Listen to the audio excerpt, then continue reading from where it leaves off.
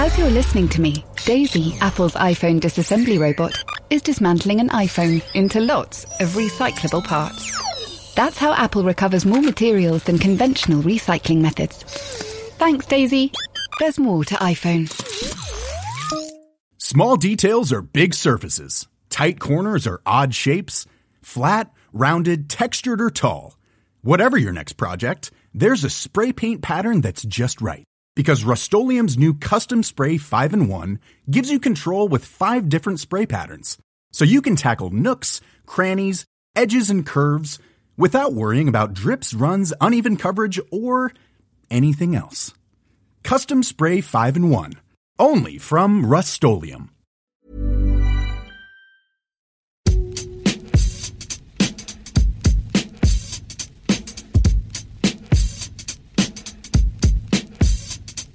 Hello and welcome to the Game Podcast from The Times. I'm Natalie Sawyer. And I'm Gabriel Marcotti, and we thank you for joining us on this Thursday. And alongside us in the studio, we welcome the very excellent only gear brand in captivity. It's James.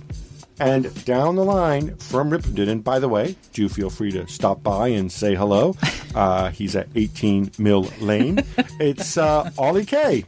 Later on, we'll be looking at a pair of Welshmen who are on the move. But we start with the game of the weekend at Wembley. Tottenham host Manchester United on Sunday. Ole Gunnar Solskjaer has won 5 out of 5 in charge of United, but it goes without saying, Ollie, that this is going to be the real acid test for him. Oh, it will be. I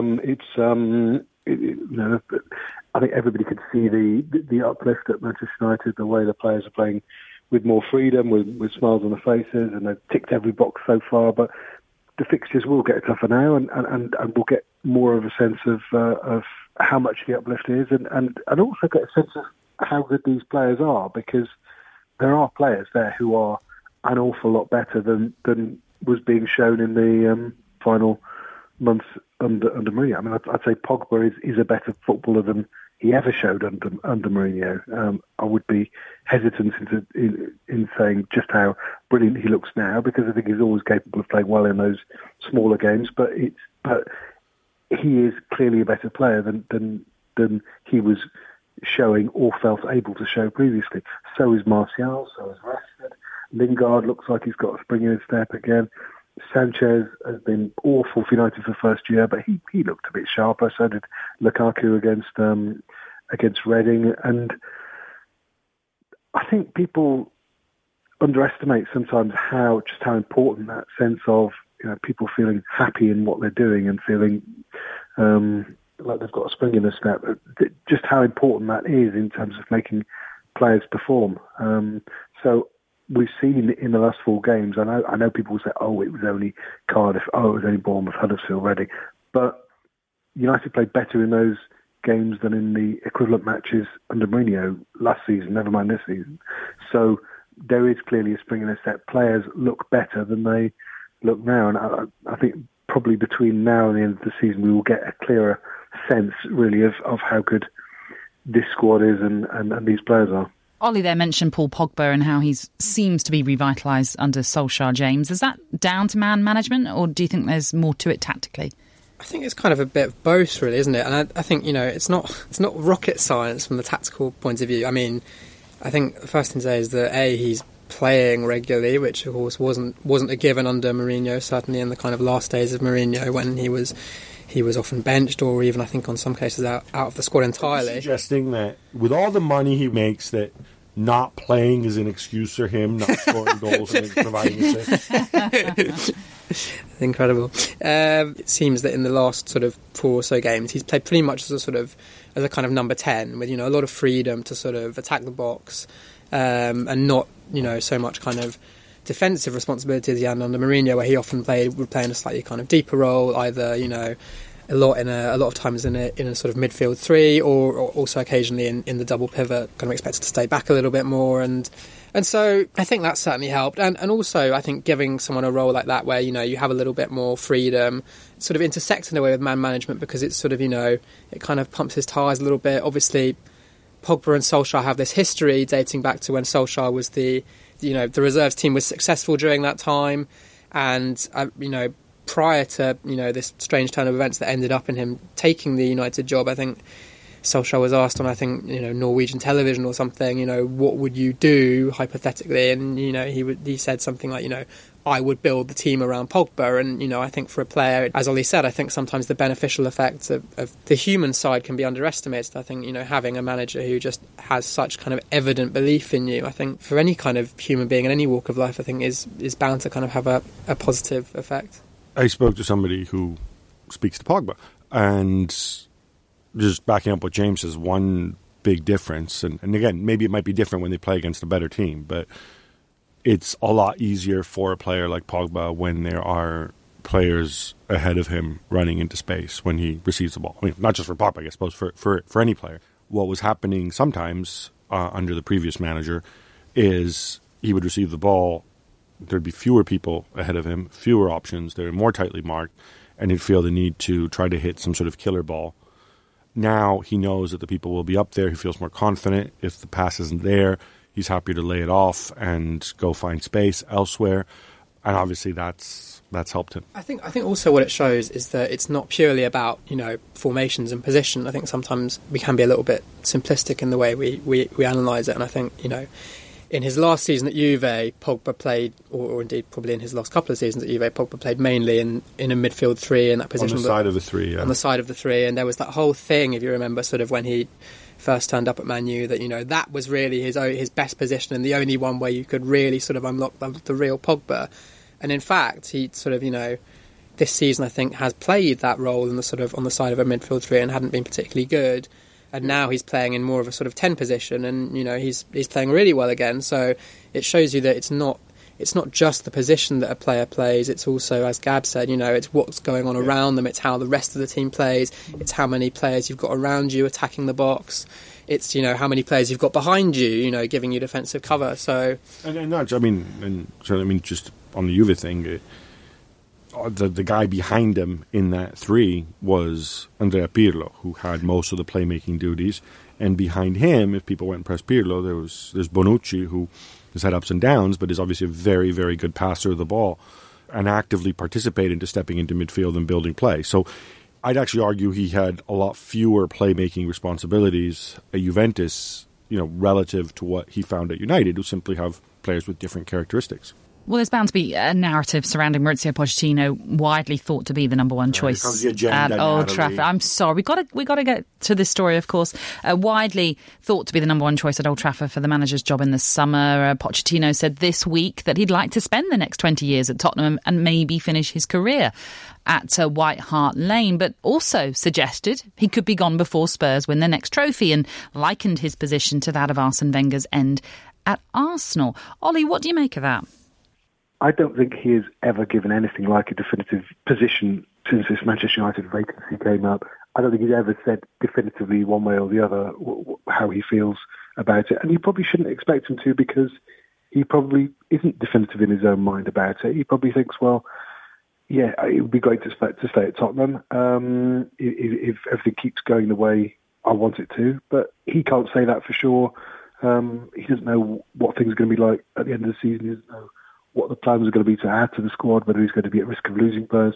So it is a strange situation. I think it's one that probably annoys him. I think it annoys people at Tottenham more, and I'm sure it annoys their fans when he's being asked about Manchester United constantly. I think probably the best thing from a Tottenham fan point of view would be that Solskjaer kept winning apart from at the weekend, and Solskjaer got the job, and that there was no vacancy even to discuss. But I've said that I don't think it is in any way certain that he would go to Manchester United if offered. I think it's a great job. I think he's got a very good job at the moment. I think that there would probably be another very good job in Spain that might come up as well. So maybe Manchester United would be sort of the third most appealing job for him by the end of the season. Well, Tottenham took a step towards the first major trophy of the season by winning the first leg of their Carabao Cup semi-final with Chelsea, the only goal coming from a Harry Kane penalty awarded after VAR had ruled Kane wasn't offside. The VAR angles seemed to show Kane onside, but the angle that Chelsea's analysis team had at their disposal appeared to show Kane's head was in an offside position. Cab, what's going on here? Martin Zieler, a colleague, had a piece about this and suggested, I think he spoke to the PGMOL, that they felt two things. One is that Chelsea's pictures might have been a couple frames forward because the ball is blurry, suggesting that the ball is moving. So in other words, their sort of snapshot is, a couple milliseconds after Harry Kane's head moves in the offside position. But also, it's not clear where that line on the pitch comes from. And just so people understand this, we all remember that funny, crooked BT Sport line. This is not what referees look at with VAR. So they have software which takes into account the position on the pitch, the position of the cameras. It has some kind of 3D imaging as well, some sort of mechanism to take away the parallax effect, which I'm sure we all remember from school, especially Gearbrandt, since he was there a couple of years ago. And so their line is more accurate. Chelsea's line, who knows where it came from? Presumably they don't have that same software, and it's just a guy drawing a line. It was obviously a very close call. And you can debate too. Again, I saw different things about whether the flag went up or didn't go up or whatever. This is the system, and it kind of works. Well, let's get back onto Tottenham, and obviously it was announced that their new stadium won't be ready until at least March. This means that their last 16 tie with Borussia Dortmund in the Champions League will take place at Wembley. James, is there any sense in them moving in before the end of the season now? From Tottenham's point of view, I can completely see the point in them moving. From a results point of view, they're not particularly good at Wembley, and let me clarify that. Their points per game this season is better away from home than it is at Wembley, whereas if you remember in their last season at the old White Hart Lane, their home record was phenomenal. I think they won 17 and drew 2 or something. At the moment, they're not really getting all the benefits that a team get from having a home stadium, because it's not really their home. For some games, the attendance is capped at 51,000. There has been, I think, possibly not so much in recent weeks, but definitely at times I think there's been a slight sense of sort of, not maybe disaffection, but kind of staleness with the fans. You don't have that real kind of feel-good factor that you have from being, at your real home ground. They're there a bit longer than they've wanted to be. And the players are also feeling the same thing. And we know that because Danny Rose said that quite explicitly. Came to the mix zone about a month ago and said, to be honest, the magic's really worn off. So from Tottenham's point of view, I can completely see why they would want to move. Big psychological bounce, presumably from playing at, your new home stadium.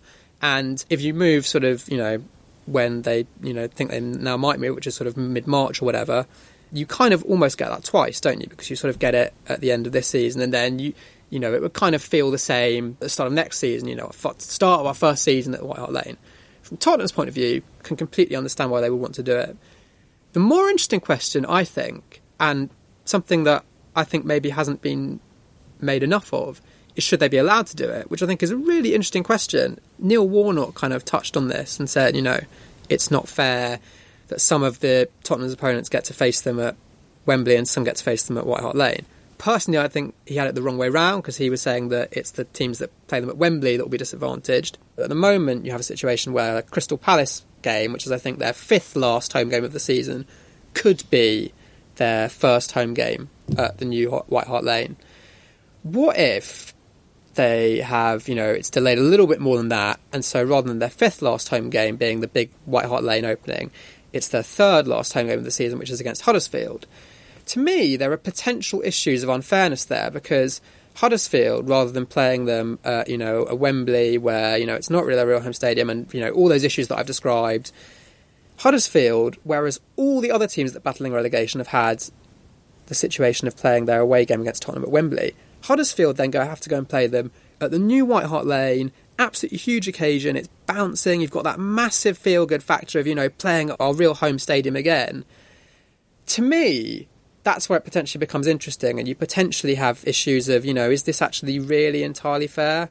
I think it's an interesting debate, but I just don't see the issue. I think if you look at the home games that they've played this season, I mean, we're working on the assumption that Spurs would have a greater advantage at their new stadium than at Wembley. But look at their home form. Although it's not been great this season, their defeats have been to Liverpool, Man City, and Wolves, which is not going to affect the title race. It's not going to affect the bottom of the table. I think they beat Fulham at home, they beat Cardiff at home, they beat Burnley at home, they beat Southampton at home. I don't think Huddersfield would be able to say that if they go to the new stadium in April, or Crystal Palace do in March, that they're greatly disadvantaged by that.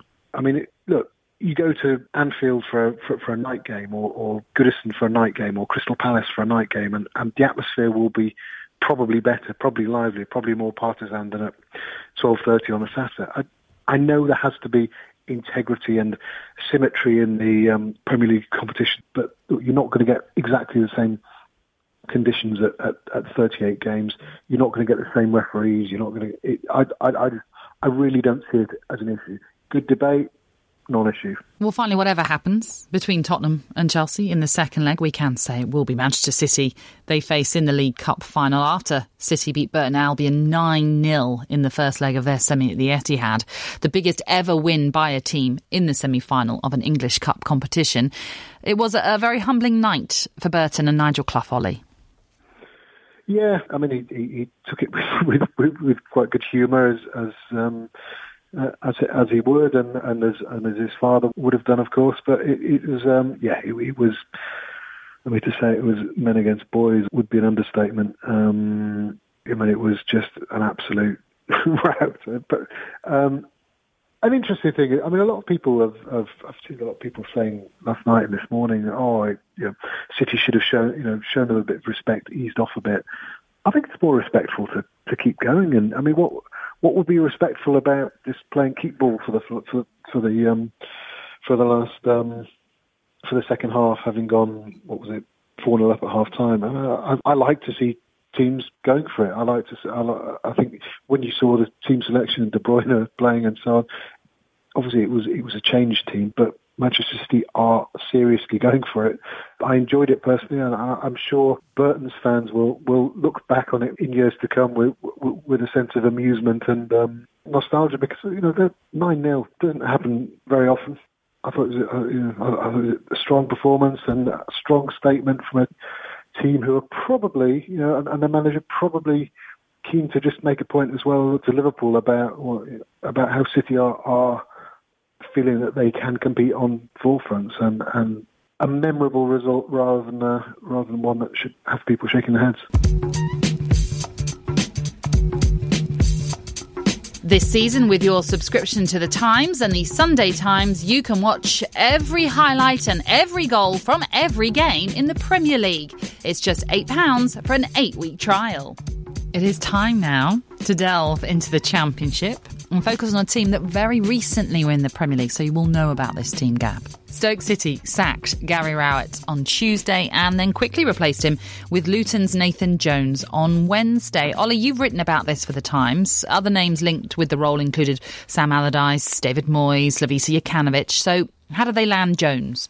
Well, from what I can gather, they did sound out people like Moyes and Jokanovic, because this decision to sack Gary Rowett, it wasn't made on the spur of the moment. I think he'd been on thin ice really for a few weeks. It just hasn't worked out, and they've been seeing what's available, and they apparently sounded out Moyes and Jokanovic. And there was not a great desire from those two to sort of accept a mid-table Championship job halfway through the season, and they were looking at alternatives. And Nathan Jones, from what I'm told, just leapt out as somebody who, well, he's actually older than Gary Rowett, but he's a young manager, 45, and done an exceptional job in 3 years at Luton, taking over when they were in the lower reaches of League Two, and he's taken them to second place in League One, and they're playing great football and scoring loads of goals, and his reputation is very, very good. I can totally understand why Luton fans are devastated by it and wondering or fearing that the wheels might come off their promotion bid. Ollie, can I just ask about him? Are Luton fans terrified that Gary Rowett might show up? I want to ask about Rowett too, but there's a piece with Gregor Robertson as well, where he talks about how there's this wonderful line he has. He says, for me, my way of playing is a lifestyle. It's not a tactical choice and whatever. And they make it seem as if, I think that the word Barcelona has been mentioned. What is it? Is it a bunch of like short passes and movement? Is it like a Guardiola Barcelona that he plays? I mean, I don't know how much you've seen of Luton, but is this what they're getting? And is it somebody who will try to play that way? And what's the thing? Because it seems like quite a departure from Pulis, Sparky, and Rowett. Yeah, it's. I mean, I'm not claiming to have seen Luton week in, week out, etc. But when I have seen them, they've been exciting, a good passing game. Not trying to play 1,000 passes in a game and totally dominate possession. No, they play quickly and precisely and in a very attacking way. And then they scored stackfuls of goals in League Two last season. They've gone up and I think they're the highest scorers in League One this season. When you're talking about him then and quoting from Gregor's piece, the sense that I've had about him, and I've never met the guy, but there seems to be a thing of the young Brendan Rodgers about him. In a good way, right? I don't think there's a bad way. The shiny teeth and stuff, and the thing with the envelope. I mean, he doesn't do that stuff, right? You know, Ferguson did that envelope thing 25 years ago, but I digress. Please wash your mouth out if you're going to mention that guy in the same. No, but he has a sort of slightly evangelical way of talking about the game, and I'm not talking about his religion, etc. But he has an evangelical way of talking about his approach and players buying into it. And I think people kind of found that a bit odd. Some people found that a bit odd when Rodgers was talking in that way when he went to Liverpool and was thrust into the spotlight. But it's often players respond very, very, very well to that way of talking and this sort of way of talking as if you've opened players' eyes to something. And if you back that up on the training pitch, as Jones appears to do, then and you back it up with the results, then it tends to get you quite some way. And it'll be interesting to see how he does at Stoke, because Stoke, you would have said, I've written a piece on this, which is on our website, but Stoke have always been, or in the modern era, been a patient club, a club that's prepared to look long-term and give managers time, and the time they gave Pulis, the time they gave Hughes. And the past 12 months have been turbulent, going through three managers, getting decisions wrong, buying poorly. And although there is a desire to to try and force their way into the playoffs this season, there is a sense that what they really want is to rebuild younger players, get into a way of playing which is going to serve them well next season and develop into what can be a sustainable Premier League team within a couple of years. That is the plan, rather than just thinking, right, well, let's get somebody who can just drag us into the playoffs by any means necessary, which is often the way clubs in the Championship look at it. Can I just ask quickly, just because I said I would, and anybody can answer this if they have an opinion on it. What's the deal with Rowett? Because I remember, obviously at Birmingham, all these people coming out and talking about what a visionary he was, how brilliant he was, a breath of fresh air, such a great future ahead of him. And then, obviously, Derby, and now this, for me, and I've seen very little of his teams. What I have seen seems not particularly impressive in terms of the way he plays. Yeah, they don't play great football. So why is he so popular? Did everybody just collectively lose their minds, or has he become worse? The Birmingham situation was a little unfair because obviously he was sacked when new owners took over, and the club were 7th or something. They were just outside the playoffs, and weren't they playing really bad football? They were. Okay. They yes, absolutely. But I'm just saying, in terms of that, perhaps unfair to particularly base it on because it was a new ownership that came in. They wanted Gianfranco Zola obviously in charge. But yes, the football's never been attractive. Right. And Derby he was just bad. It's not like he had a mean owner or anything. No, I would say it's just basic football. Okay. Unattractive football. Thank you. That's how I would describe it. But James, we've also seen Dean Smith replace Steve Bruce at Aston Villa, much to my own dismay, and I don't like talking about it. But anyway, is this a change in mentality, do you think, for owners steering clear of the old guard in search of the next generation? Ollie was saying that they considered David Moyes, so I guess it can't be considered too much of a sort of quantum shift in mentality. I think. Yeah, to me, it sort of struck me as sort of an attempt by Stoke to kind of find, their Dean Smith or even their Chris Wilder, I guess, isn't it? Clearly, the standard of coaching in the Championship, I think, is exceptionally high and has been for a few seasons. Obviously, this season you've got the likes of Bielsa and Farke up at the top, and last season, you had Nuno and Jokanovic, and I think these are all really, really good coaches, and I think you can compete with a sort of what you might call a more sort of old school manager, and I think Cardiff obviously did that really well this season. I actually think they're doing I think Neil Warnock is doing a great job again this season, but I suppose the notion of sort of discovering the next Eddie Howe or the English Julian Nagelsmann will always be seductive, because I guess with a more modern manager, you sort of one that preaches attacking football and so forth, you've got a bigger upside, haven't you? So I guess that will always kind of be a seductive thing for the people that run football clubs. Gone are the days when Alan Kirbishley was one of the favourites for a job. For every job. Indeed. But obviously we've been talking about Nathan Jones there, and speaking of another Welshman on the move, it's been widely reported that Arsenal's Aaron Ramsey has agreed a summer move to Juventus. Now, Gab, he'll become the third Welsh footballer to play for the Old Lady. And the numbers make for interesting reading on this move. They do. The first number you said is the third one. Can anybody name the two before him other than Ollie? Because I'm sure he knows. So one's John Charles, is that right? I can't say. I'd be cheating because it's in here. It's on my computer. Sorry, what was that, Ollie? Ian Rush. Thank you. Briefly and not terribly successfully. There's just some pretty big boots to fill. I mean, given that John Charles and Ian Rush. So good luck, Aaron Ramsey. Hey, well, it's an interesting dynamic, right? Juve did this last year with Emre Can. The numbers that have appeared suggest that he's getting paid 140 grand a week, but that is net, so that's after tax. So you work it out, and you compare apples with apples. You're talking £270,000 a week, which kind of underscores why Arsenal might not have re-signed him if those numbers are accurate. And certainly in Emre Can's case, and with Juve, we know because as a club they're listed on the stock exchange, so they have to disclose more than they do in the past. Emre Can he made like something 170 grand a week. That's the deal he got when he moved on a free transfer, which is, I think, he nearly doubled his Liverpool wages. You can see why it's so lucrative. Whether it makes sense in the longer term for Juve, I don't know. He is 28 years old, and it's not. We were talking about this before. It's not 100% clear where he necessarily fits in. It'll be interesting to see how much Juve have to pay in commission to his agent.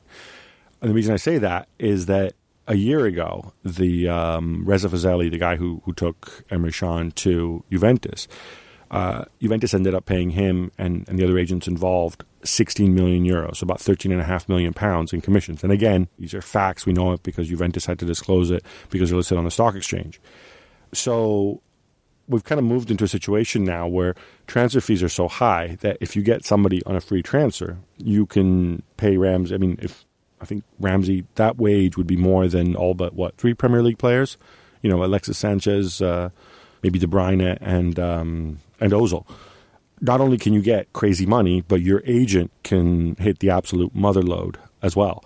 So, again, I don't know if Ramsey's agent is getting a comparable commission, but certainly that's what Sean's guy got a year ago. So it's an interesting situation to watch. It is an interesting situation to watch, and it's been muted for a while, this move to Serie A. But how surprising is it that Ramsey could be playing for Juventus, James? I don't know whether it's surprising. I think, Juve, I think they've been pretty prominent in the kind of race for his signature, but I feel like it's kind of a slightly odd move for Juve. He's 28 years old.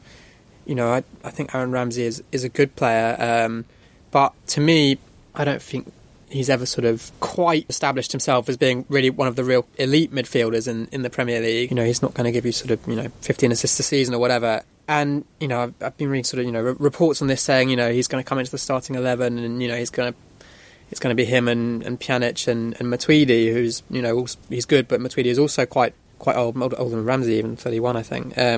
Bentancur and has been quite good this season, and obviously they've got Can as well. So I don't know. For me, it's kind of an odd one. But I guess Juve they do like to, I guess, develop maybe slightly older players. Cristiano being the obvious example, but also the likes of Matuidi and Kadir, although that was, I suppose, less successful. But it's interesting. It'd be really interesting to see how he does.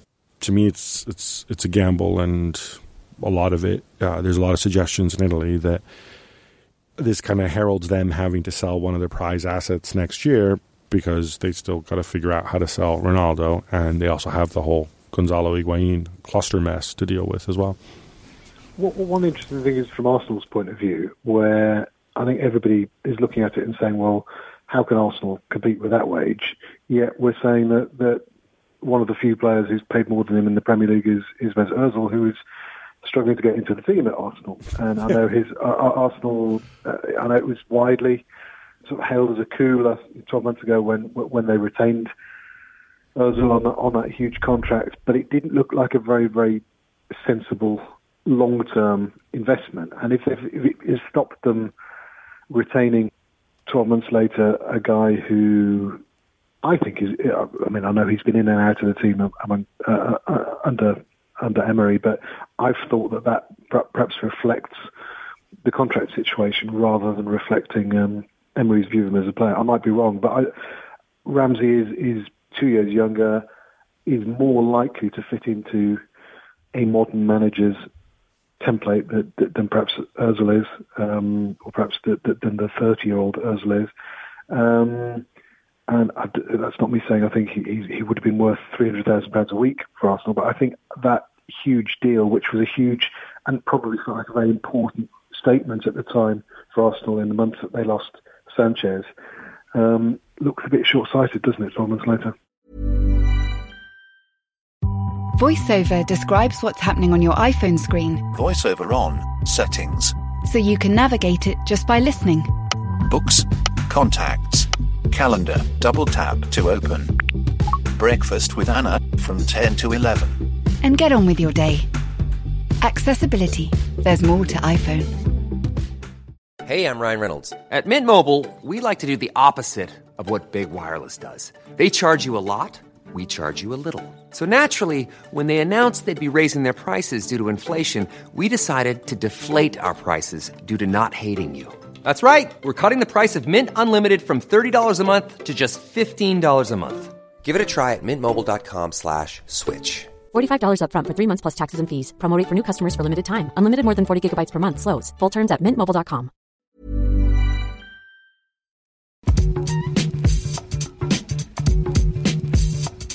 Hi there, and welcome to The Sweeper, the Times' fantasy football tips service. As ever, I'm Charlie Scott, and I'm in the studio with Paddy Wambert. Hello.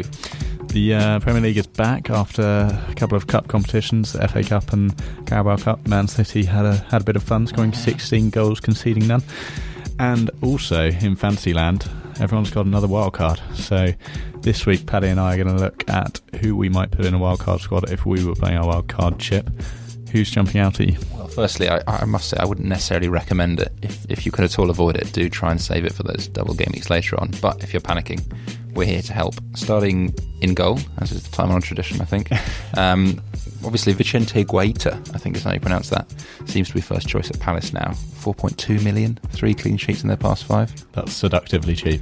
I think there still remains a slight risk that for whatever reason Hennessy gets the job back at some point, though, so I wouldn't pick a no-hoper with him.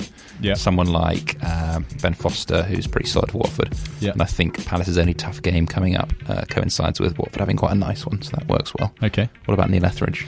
Neil Etheridge, well, he scores loads of points, saves loads of penalties, and Cardiff's fixtures are not too bad in the next 6 weeks or so. I think there are quite a few home games, and they defend quite well, Cardiff, so he's one to keep an eye on as well. Defensively, I think you've got to have a Liverpool defender, really, don't you? Yeah. Alexander-Arnold seems the sensible one. Definitely. Lucas Digne at Everton is basically a winger who takes free kicks, so that seems pretty easy.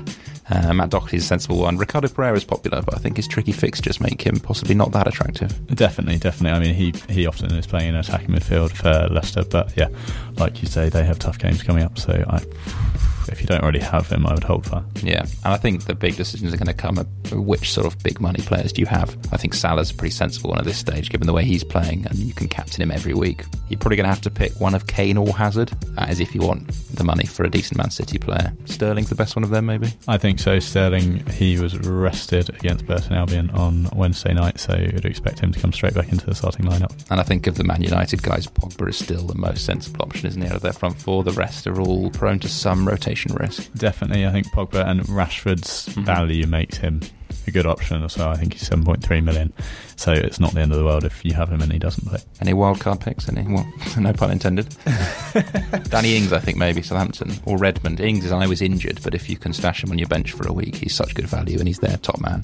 We'll have a full wildcard 11 for you once we've galvanised our thoughts in this week's email, which will be with you on Friday. And how do they sign up for that, Charlie? They sign up for that by going to thetimes.co.uk/fantasyfootball. And you can also get mine and Paddy's advice on our Facebook page. Just search for The Sweeper on Facebook and we will allow you to join that very elite group. It is time now for the return of our predictions game. We took a break over Christmas as Gab hit the slopes, and a reminder that we award 1 point for a correct result and 3 points for a correct score.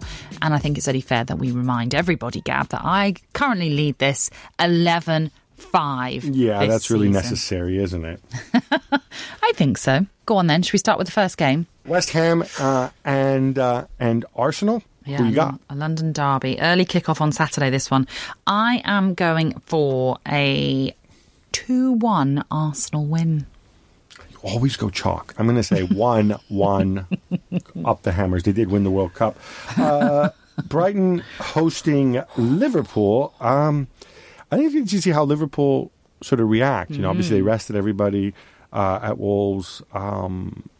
That said, I think Liverpool are a lot better than Brighton. I also think they really match up very well with Brighton. So I'm going to say Liverpool 2-0 winners. Okay, I agree, obviously, that Liverpool will win this one, and I've gone for a 3-0 win. Ooh. I know. Ooh. I don't know if that's good or not. Right, Wembley, Tottenham against Manchester United. The first big test, we could say, for Ole Gunnar Solskjaer. No disrespect to the other clubs, of course, that they've already played. You're going to make me go first with my prediction again? No, I'll go first. Sorry. I think this is going to be quite dramatic, and I think there's going to be quite a few goals in this one. So I have gone for a 2-2 draw. Ooh, I can see that. Ole Gunnar Solskjaer taking points at Wembley. Yeah, I can see the draw, but I'm going to be a little bit more muted here. I'm going to say 1-1. Okay. All right, that's fine. Oh, that's going to do your wheelhouse now. Oh, no. Do you know what? I hate... So, Brentford against Stoke at Griffin Park. I never like predicting Brentford games and results. I just hate it. But how is Frank doing? Well, we're unbeaten in our last 4 in the league. You can say unbeaten in the last 5. His business has picked up then? Business has picked up. He's not doing too bad. I think it's going to be tricky, though, with now Jones in play. If they hadn't appointed Jones, I would have been a bit more confident. But because it would have been Rowett and it would have been just a caretaker manager. I don't know. I wish it was Rowett still in charge. You for that really reason. don't like Gary No, do you know Rowett? I love Gary. He's such a lovely man, really nice man. But I just didn't enjoy his football. Okay. Just didn't enjoy his football when I've seen his teams play. Right. I think it's my turn to go first. Go on. I don't want to put you at a disadvantage here. So I'm going to believe in my bees because you know what? Every time I drive along the A4, I see that stadium, like adding a little bit. Yes. It looks. I mean, there's a building site right now, but it's coming along. That's some serious visibility, right? Yeah. I mean, if you think about it, maybe except for the Emirates, most other grounds in London, well, and Wembley, obviously, because of the stupid giant arch. They don't get that much sort of visibility from they're quite hidden. Passing motorists on their way to their hotels from Heathrow. So I'm going to go Brentford 2, Stoke 0. Oh, okay. Well, I have to go with my heart, obviously. I'm going for a 2-1 win. All right. For the Bees, obviously. What about a huge game in Portugal? Sporting Lisbon against Porto. Huge rivalry between these two sides, Gab. I know that Sporting lost last time out, and in fact have lost 2 of their last 3, but they were away from home, and they're doing very well at home. In fact, they won all their games at home, Sporting Lisbon. As for Porto, well, of course, they are the league leaders. They've won 16 in a row. They're flying. They are. It's a movable object against unstoppable force here. I, though, think Sporting are going to win 2-1. Ooh, right. Well, I'm going to play it safer here. I'm going to go for the draw with the addendum that my man, Bastos, if fit, will score. Are you asking for extra points if he scores? Oh, come on. I've just asked. You have a 6-point lead. You give me an extra point. Charlie, we can note that. We'll give him an extra point if he scores. that is it for now. Many thanks to our guests today, Ollie Kay and James Gearbrandt. Remember, you can subscribe to The Times and The Sunday Times to enjoy award-winning journalism online and on your smartphone or tablet. It's just £3 for 3 months in our special January sale. That's right. It's our way of cheering everybody up after the passing of the holiday season. Search The Times subscription for more information. And we're going to be back on Monday with all the reaction to the weekend's football. Till then, bye-bye. The Game is brought to you by The Times. For more information and more podcasts from The Times, head to thetimes.co.uk.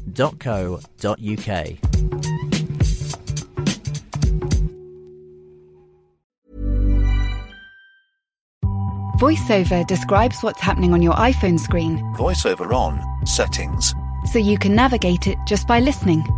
books, contacts, calendar, double tap to open.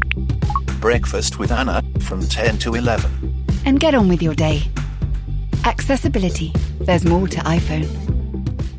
Small details are big surfaces. Tight corners are odd shapes. Flat, rounded, textured, or tall. Whatever your next project, there's a spray paint pattern that's just right. Because Rust-Oleum's new Custom Spray 5-in-1 gives you control with 5 different spray patterns. So you can tackle nooks, crannies, edges, and curves without worrying about drips, runs, uneven coverage, or anything else. Custom Spray 5-in-1. Only from Rust-Oleum.